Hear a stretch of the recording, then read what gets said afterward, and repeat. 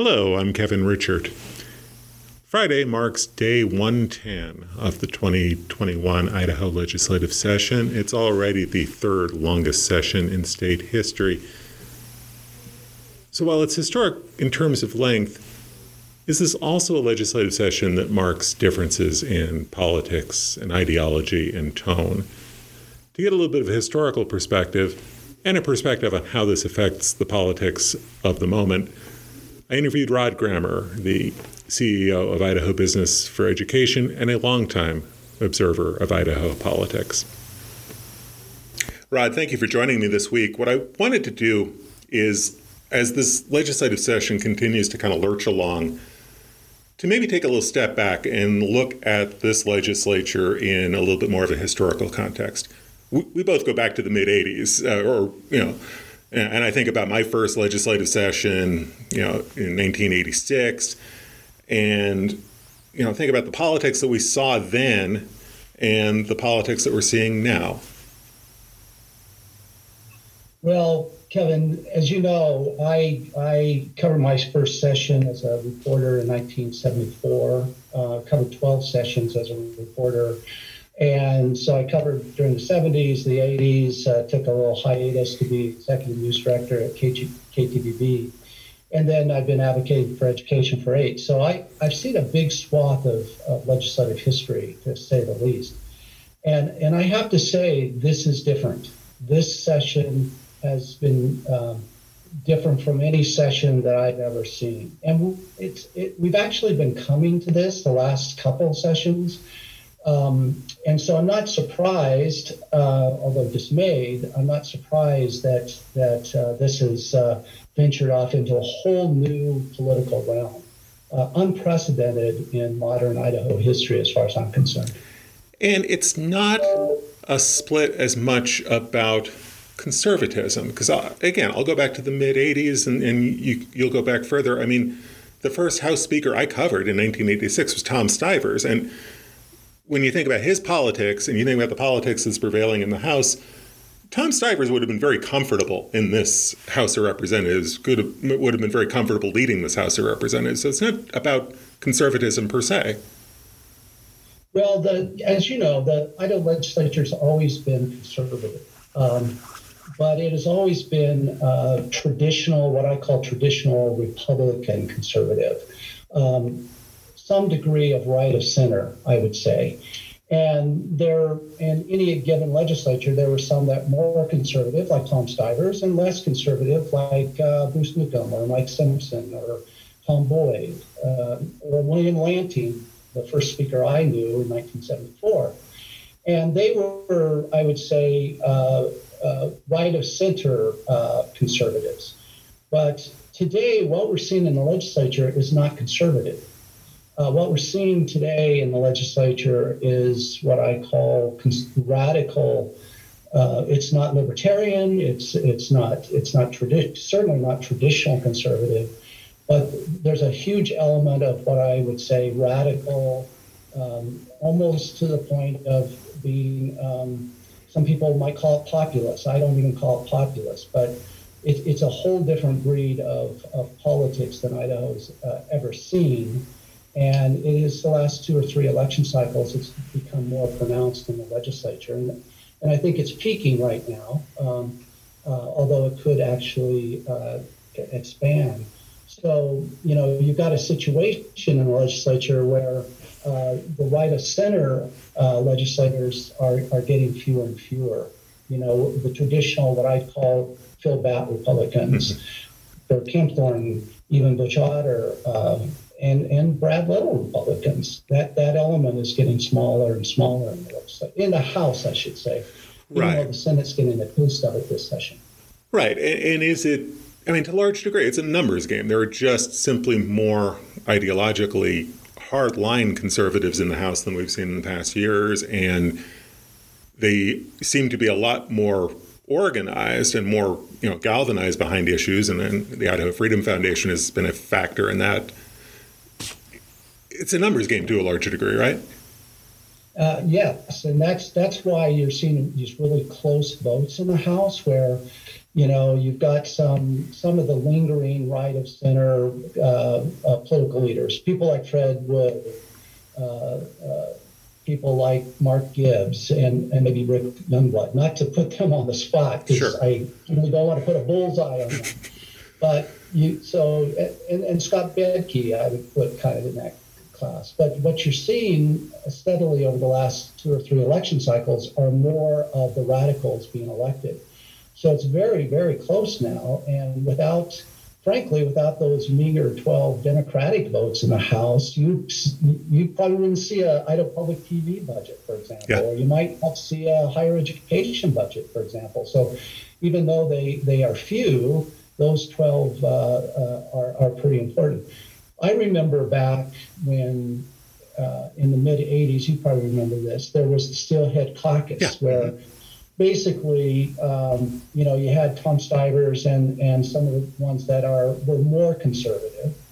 And it was really the Steelhead Caucus. Mike Simpson was in that caucus. Tom Boyd was in that caucus.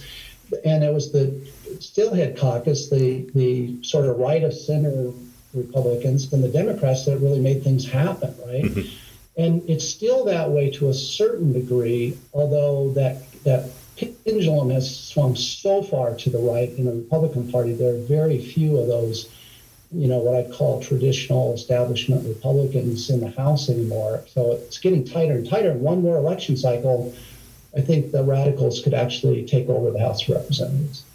And I think one of the differences, though, between the 80s and the Steelhead Caucus and what we're seeing now, the votes are a lot the same. I mean, you've got conservative, more ideological House conservatives lined up more or less equally with, center-right Republicans, moderate Republicans, and Democrats. But what we saw in the 80s that I don't think we're seeing as much right now, there was more of a deliberate effort with moderate Republicans or center-right Republicans and Democrats to work together. I mean, now it kind of just works out that way in the votes. Yeah, right now, it's kind of that Denny, what's his face? Hastert, Hastert, where, Republicans very rarely reach across the aisle to Democrats. And this bill that Brooke Green and Don Cheney sponsored on, intimidating people at their homes, that was one of the very, very rare examples of a Democrat and Republican reaching across the aisle. That used to be pretty common. I mean, look at Phil Badd and Cecil Andrus, right? Yeah. Both of them served in that great 1965 legislature together, and Phil would work with Democrats, and Cease would work with Republicans. In fact, some of Cease's closest friends, Dean Summers and people like that in the Senate, and Phil Badd, were Republicans. Some of Cease's closest friends were Republicans. Mm-hmm. And Phil worked well with the Democrats, and you just don't see that anymore because of the radical element that has really taken over the Idaho Republican Party. If you look at the Republican Central Committees in Kootenai County or Bonneville County, and maybe even Ada County, those don't resemble the traditional Republican parties that we've known in Idaho for decades, if not a century. So how did we get here? I mean, one of the obvious root causes that people point to is the closed primary and how that's affected Republican nominees. But there are other factors. Yeah, definitely. I mean, it's the closed primary hasn't helped moderate our politics. Let's just face it. But we're also caught up now in national politics, where politics have been nationalized in Idaho and other states, where it used to be important for a U.S. senator, for example, to serve their constituents, help people with their Social Security checks, help them with whatever issues that they have. Now our politics have been nationalized. So what's happening in Idaho on education, this attack on education, higher ed and K through 12 education, this is not an organic thing that just sort of happened. Yeah. It is an intentional campaign to undermine the credibility of public education. It carried it to its farthest extent. It's actually an effort to eliminate public education if they could do that. And that's part of a national effort. It's not just something that was a homegrown effort here in Idaho. So our politics are being nationalized here in Idaho. And unfortunately, the national politics are controlled by, the extremists. And I think you're really seeing it. You really see it in this whole debate over critical race theory. I mean, you can draw a bright line between the debate over critical race theory and the talking points on critical race theory at the Idaho State House with what we're hearing on the national level, what we're hearing in other states. Yeah. And I think that's part of your impasse here is that, you're hearing those talking points at the Idaho State House and the other side is saying, well, where are examples in Idaho? Bring it home here and explain why we've got a problem here. Yeah, I mean, I've talked to so many superintendents around the state, and they didn't even know, like me, they didn't even know what critical race theory was. Everybody, it's so funny because the people who've done this intentionally, and it is intentional, we can't make any mistake that they're trying to undermine public education in Idaho and higher education in Idaho. It's an intentional campaign. They basically have raised this issue that nobody in Idaho had ever heard of before. And superintendents everybody's raced to Google to search it out so they have some idea what it's about. And even then, there's no great definition of what it is. And which is one of the problems with House Bill 377 is there's no definition of it in there. So it could be anything, right? You could be a teacher and afraid to talk about enslaved people, or you could be a teacher and be afraid to talk about women not getting the vote until 1920. And so, you don't know where that line is because there's no definition of it. So nobody had ever heard of this. And all the superintendents say, we don't even have time to teach this stuff, So it's a problem looking for a solution, if you will, or a solution looking for a problem, I should say. But make no mistake, this is an intentional, out-of-state, in-state effort to undermine public education. It's not rooted in the DNA of Idaho. That is for sure. And it's kind of put your members, or a lot of your members, in a situation where they're having to challenge or question or criticize lawmakers, of their party. I mean, I know IBE does not ask its members, what their political affiliation is, but as a practical matter, a good number of your members are Republicans or Republican-leaning, and they're having to sign open letters criticizing a Republican legislature. Yeah, and the Republican governor is also doing that. Yeah. So, I mean, it's the IBE, as you say, we never say what's your political affiliation. In fact, we don't want to know that. That's the last thing I'd ever ask somebody. But just knowing our membership, I would say it's heavily, if not overwhelmingly, Republican leaning. And so, our members, we were formed to strengthen education in Idaho and to create the workforce that we need in Idaho. And that's where we've been very consistent. Our message hasn't changed at all over the years. It's the radical Republicans growing in influence and power that are changing. I mean, up until about 2-3 sessions ago, we were talking about how can we work together. We had great consensus on education, and we were passing some great things that would strengthen education. And now it's not about strengthening education, it's about destroying education.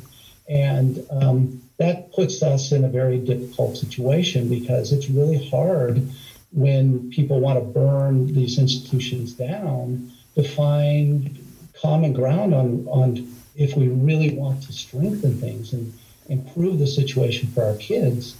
And their intention is not to make the situation better for our kids and our students. And they're not about building a stronger education system so we can build the workforce that we need and get these young people great jobs. That's not what they're about. They're about burning it down. So as a lobbyist, your central premise is a little bit different. You go in having to kind of build that foundation of this is why education is important. This is why college and career readiness is important. This is why it's important to to the businesses you represent. You have to almost, build that up from the ground level rather than accepting that as a common ground at the starting point of conversation. Yeah, right. I mean, there used to be a consensus in Idaho that education was so important. And the debate was really about how much to spend, right? It wasn't so much about whether education was important, and public education was not foundational to our state and our republic.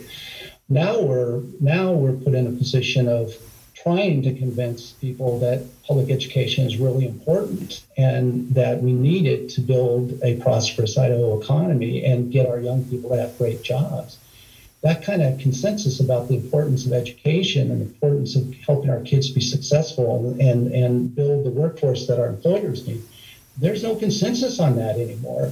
And that's why you see us going more public now, whereas before we were building bridges. We were collaborating with legislators to bring the best out of the legislature, the best policies and investments that could strengthen public education.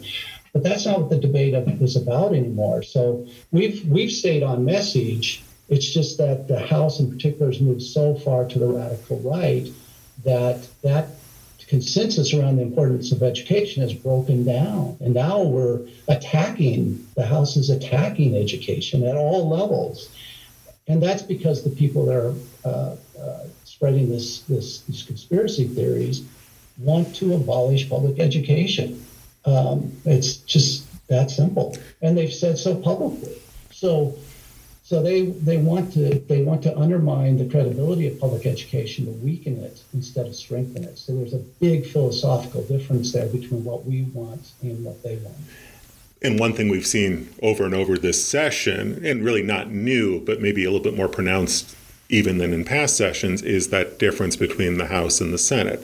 The House passing, several education bills that were killed in the Senate Education Committee or killed on the Senate floor. I mean, that's, we've seen it before. It just seems like we're seeing more of it. Yeah, I mean, the Senate for the last few legislative sessions, they've been sort of like the goalkeeper in a hockey game, right?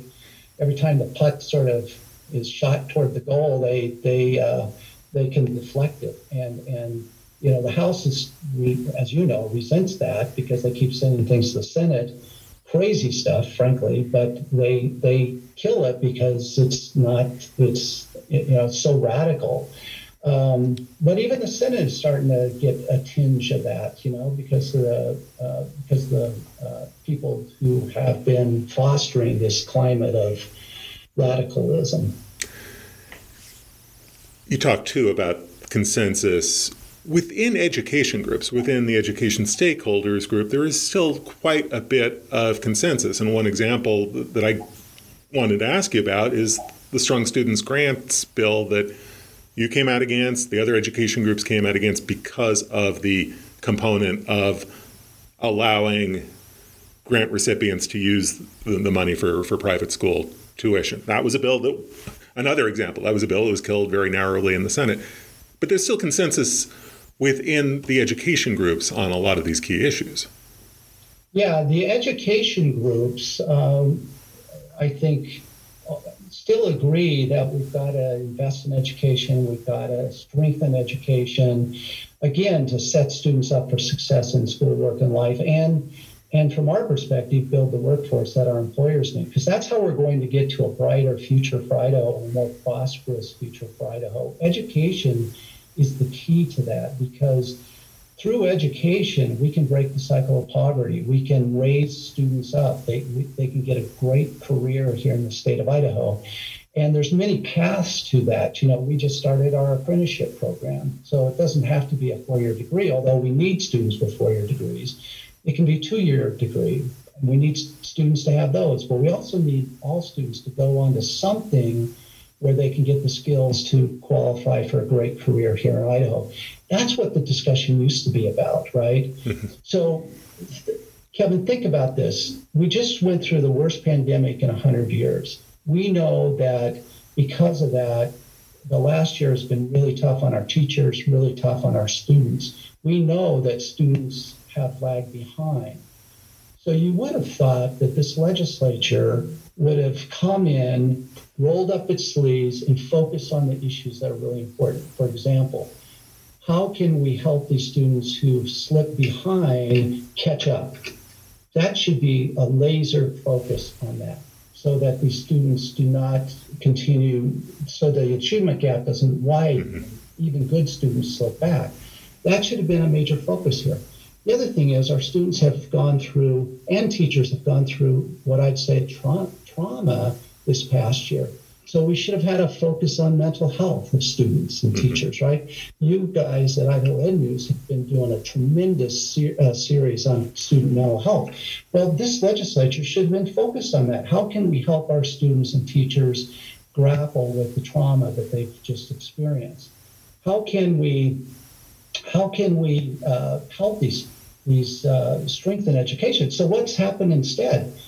When the bill comes up to reward teachers for all they're doing and give them a raise, they shot it down. So what kind, after all the hell that our teachers have gone through for the last year, what kind of message is that to them? So you see what I'm saying, that we should have been focused on the things that really strengthen education, and not this radical culture war that we're involved in. So I guess the last question is, how do you, as one voice in this dialogue, how do you reset the conversation? I think we have to keep talking about what's important, and that is, investing in education, strengthening education, giving our kids a chance to be successful academically. Continue to focus on them going to something in post-secondary to get a credential that qualify for a great job. So we have to continue to focus on the fundamentals and try to help the people of Idaho see that what the radicals are doing is a red herring, and that they're making this stuff up as they go, and that teaching is an honorable profession. The teachers are not brainwashing our kids. They're trying to help our kids be successful. We just have to keep on message, and then whenever we have to, really tackle this extremism that is starting to infect the Idaho politics. Rod, thank you as always for your time and your insights. It was good to talk about the history and this session and try to put it all together. I appreciate your time. Thank you, Kevin. It was great talking to you, and thanks a lot. Again, that was Rod Grammer, the CEO of Idaho Business for Education. Friday marks day 110 of the 2021 Idaho legislative session. Another little bit of history, the longest legislative session in state history. That took place in 2003. It went 118 legislative days. I remember it from my former life at the Idaho Statesman. The final day of the session was a Saturday afternoon. It also happened to be Kentucky Derby Day. I recall a few members of the House watching the race from a lounge just off of House Chambers. Now, this Saturday is Kentucky Derby Day, so the 2021 session has already outlasted the Derby, so way to go, I guess. That's going to wrap it up for the podcast this week. We will be back at the State House all next week to watch what happens with the session. We don't know if it'll end next week, but we expect some activity on the education budgets. K-12 teachers budget, higher education, maybe the early education bill. We'll be watching all of that. Also, Education Writers Association, friend of Idaho Education News, hosting its annual national seminar next week. It's all virtual. We'll be tuning in for pieces of that. Education Secretary Miguel Cardona is going to speak to education reporters on Monday morning, so look for coverage of that as well. Check back at idahoednews.org all week for the latest news. Watch us on Twitter at idahoednews for any bulletins. And check back here on Friday for another edition of the podcast. Until then, I'm Kevin Richert. Stay safe and have a good week.